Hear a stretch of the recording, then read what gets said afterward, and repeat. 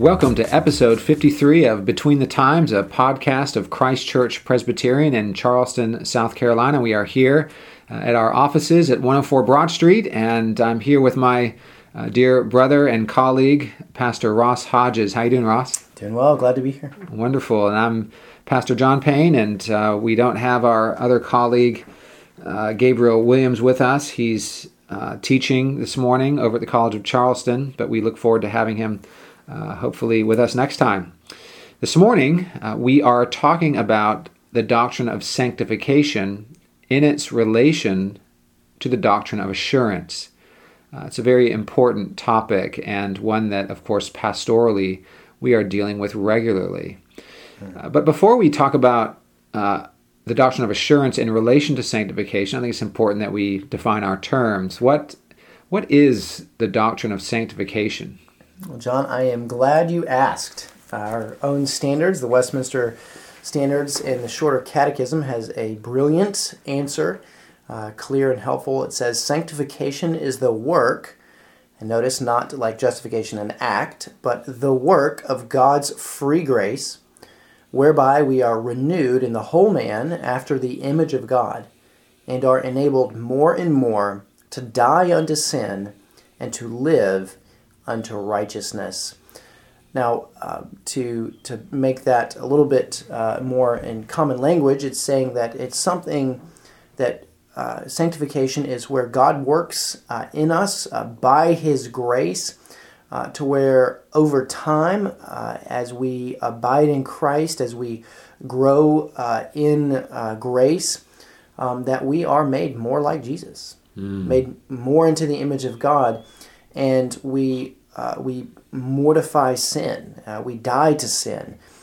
We forsake sin, and instead we pursue righteousness. We pursue holiness and those things. But it's something that happens throughout the Christian life, unlike justification, unlike adoption, unlike regeneration, which are things that are from the acts of God's grace in Christ that He declares because of Christ and the faith that He works in us to receive the gift of Christ's righteousness. It's something that is ongoing in our life, and notice Ross said it's over time and not overnight. Yes.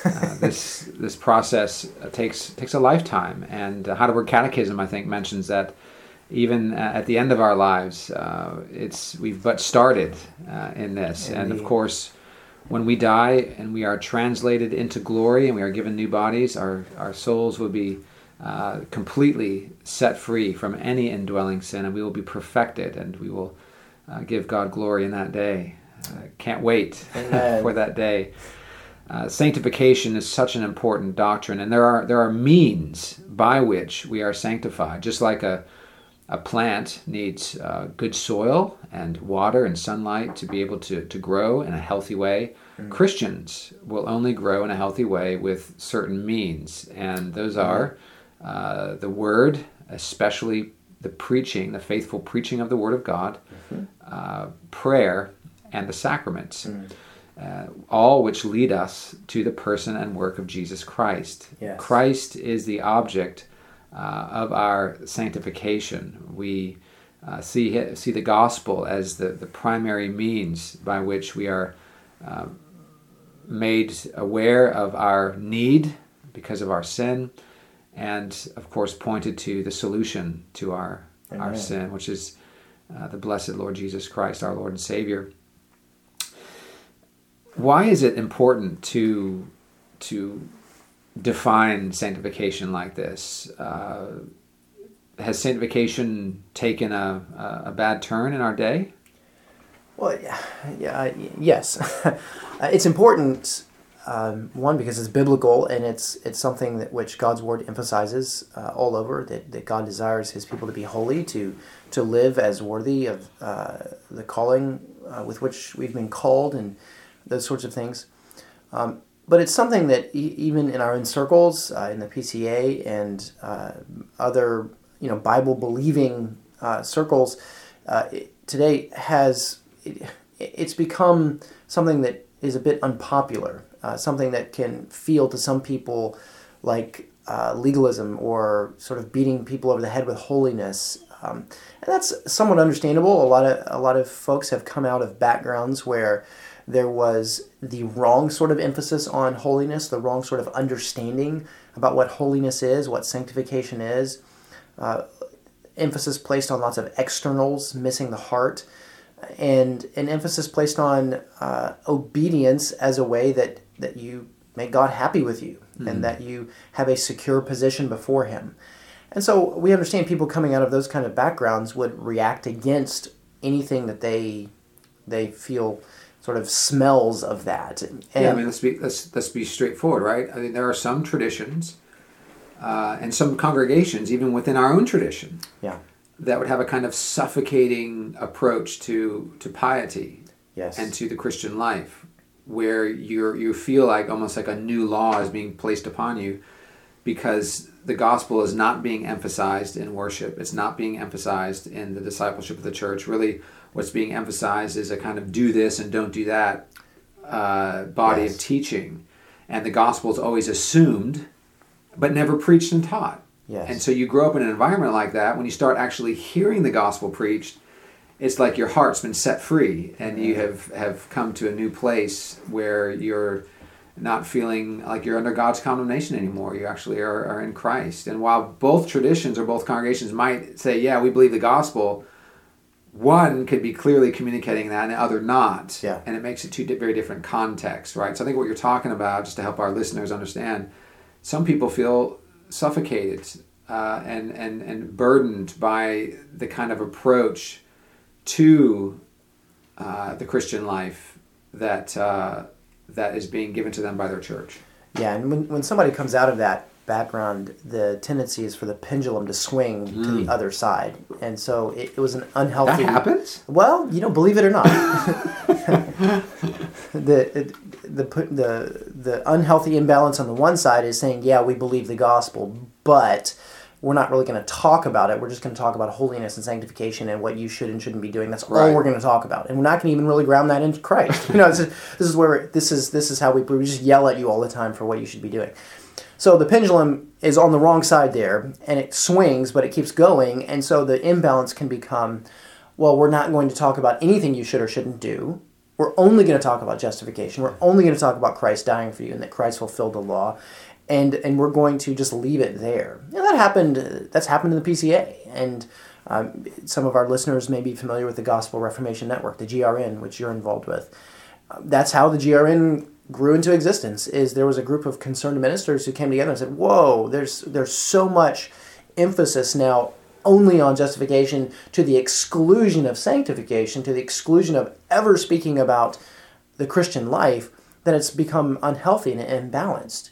Because the gospel, as the church has held for ages, includes the fact that you aren't just delivered from the penalty of sin, you're also delivered from its power, and you are to become more and more like Christ, and those sorts of things.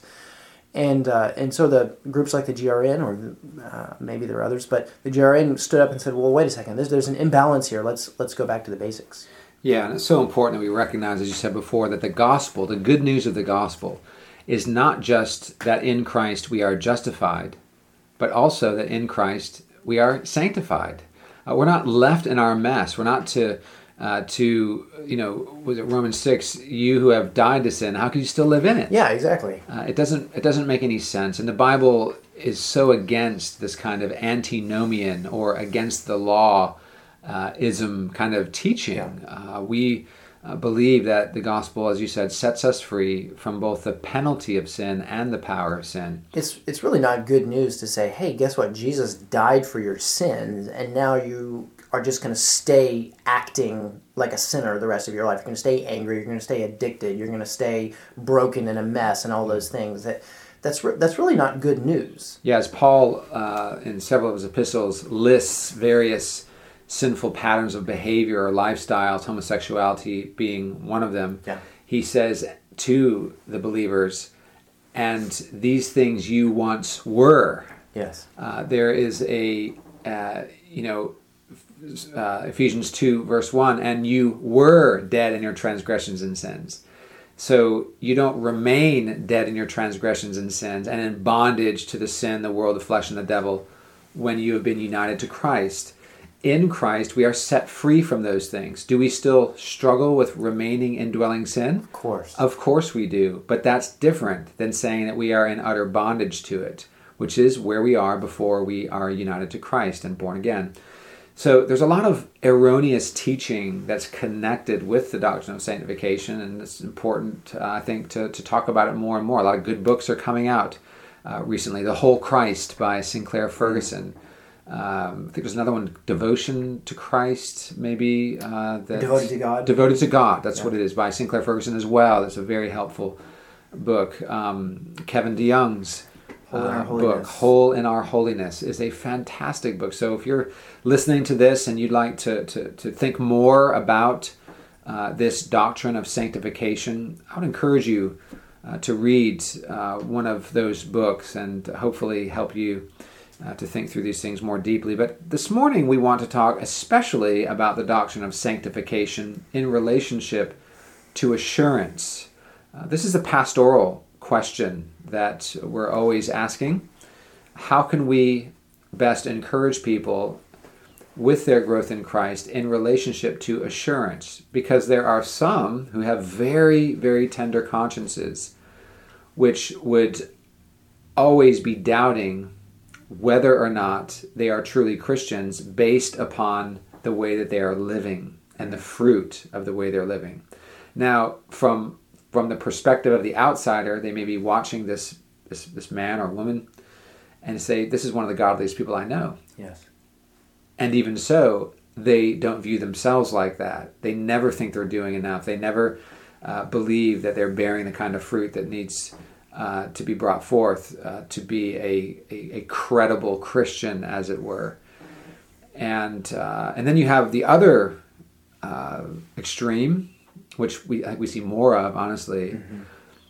And that is that there's a kind of flippant assurance that says it doesn't really matter how you live, and of course God has accepted me, and he's not really concerned about the way I live and what commands I obey or disobey, because Christ died for me and I've got my fire insurance in my back pocket, sort of thing. I walked down that aisle 15 years ago and I'm safe because the minister told me I was. So let's unpack this doctrine of assurance a little bit in relationship to sanctification. How does assurance relate to sanctification? Well, let's go back to your first example, those folks who have tender consciences. And again, going back to the Westminster Standards, there's a section which it admits that, that sometimes there's just people who struggle with assurance. And that is, in God's mysterious providence, that is part of what they will struggle with in this life at times. Just as all Christians struggle with different things. Yeah, exactly. And so there may be someone who, in one sense, from the outside, in no fault or no lack of sanctification happening in their life, no ongoing sin patterns that are unrepented of and those things, but yet just because of the general nature of their heart and the tenderness of conscience, they're going to struggle with this, either from time to time or perhaps even in an ongoing manner. And the answer, really, while there's no silver bullet that just automatically flips a switch and wipes things away, the answer is to look at Christ and to remember the cross and to remember the gospel message that God loves you, and therefore he sent his Son for you, who kept the law for you, who died for you, and who was raised again and ascended up into heaven, and even now intercedes for you. He is your assurance. He is your life. In him you are hidden. In him you are accepted. He is the proof of God's love for you, that you will never be forsaken by God. Amen. And that's a message that we need to hear and receive over and over. And all of us do, really, but especially those who have tender and afflicted consciences need to remember the nail-scarred hands for them. And the tendency, of course, for those who struggle with assurance in this way is to be deeply introspective. Yes. And what you're talking about is being extrospective. Yes. Looking outside of yourself and to Christ. Yes. So the primary way that we are assured of our salvation and that we grow in assurance in relation to our sanctification is by looking to Christ. Yes. Through his means of grace. Look for Christ in the preaching of the word. Look for Christ in the sacraments of baptism and the Lord's Supper. Look for Christ as you ask, seek, and knock in prayer. These are the means that God has attached his gospel promises to, and so we should make use of them. If you struggle with assurance and you're in church once a month, then you're going to more deeply struggle with assurance because you are being neglectful of the very means that God has provided to strengthen that assurance and to give you that sense of closeness to God. Yes, and I think we could also say along with that, if you struggle with assurance and you're in a church where the gospel isn't really clearly being preached, it's more kind of moralism or, the do this and do that sort of thing. Or entertainment. Yeah, exactly, yeah, or entertainment or whatever it happens to be, but Christ isn't being exalted, the cross isn't being preached. If you're not regularly coming to the Lord's table and having Christ exalted and proclaimed for you there, then you should seriously consider finding a church where that is happening. So we look to Christ as the primary object of gaining and growing in assurance, but we also look to fruit. Yes. We also look to fruit. We cannot ignore that. The Bible clearly teaches that, and perhaps this would be something that we want to tell that second group. Yes. Is that, you really shouldn't be so confident in your profession of faith if there is not clear fruit in your life. And so we would say to both the person struggling with assurance as well as a person who is perhaps being arrogant and having assurance without any real fruit, that is an important aspect of sanctification and assurance, is identifying and recognizing the fruit of your salvation. Absolutely. Jesus says as much, doesn't he? By their fruit you shall know them. Yes. You have... Jesus is saying, if you claim to be one of mine, then you need to look like one of mine. Yes. You can't claim to be a Christian and look like you're not a Christian. It doesn't work that way. In John 15, in the famous sort of passage about Jesus being the vine and we are the branches, he says this, "By this my Father is glorified, that you bear much fruit, and so prove to be my disciples. Yes. As the Father has loved me, so have I loved you. Abide in my love. If you keep my commandments, you will abide in my love, just as I have kept my Father's commandments and abide in his love.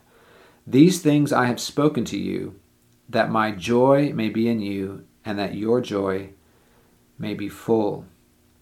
So here we have language about obeying commandments and bearing fruit and proving to be a disciple of Christ. So, once again, we look to 1 Peter, and we see there in actually 2 Peter chapter 1, this same kind of theme is before us, where Peter writes, "Therefore, brothers, be all the more diligent to make your calling and election sure."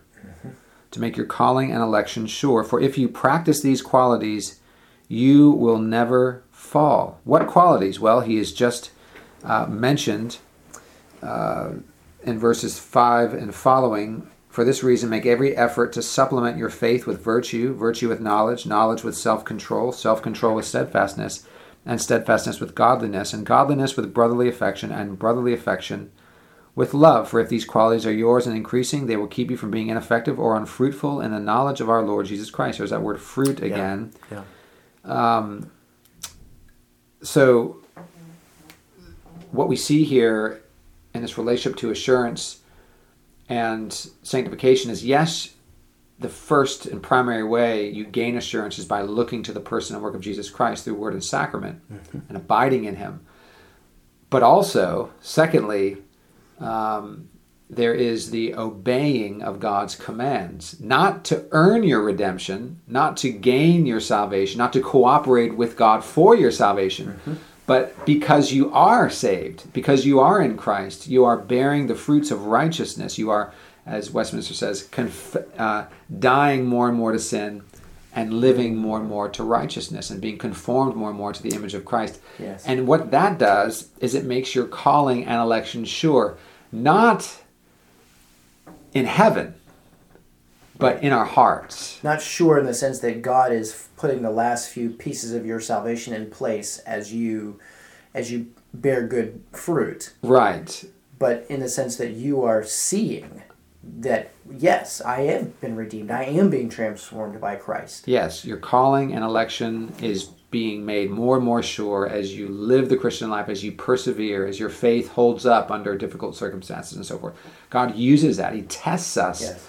1 Peter chapter 1, our faith goes through the fire as it was, and the dross is removed, and we're stronger as we come out of difficult circumstances. God uses all of these things. Romans 8, the Spirit of God testifies with our spirit that we are children of God. James, the whole emphasis in James on faith and works, he's not contradicting the exposition of justification elsewhere as by grace alone through faith alone. What he's saying when he says that faith without works is dead is that it's a contradiction. If you have faith, you are going to have works. It's a logical conclusion to say that if there are no works in your life, if there is no fruit in your life, then you should be doubting that there is something alive there. Yes. A fruit tree that doesn't bear fruit is either not a fruit tree.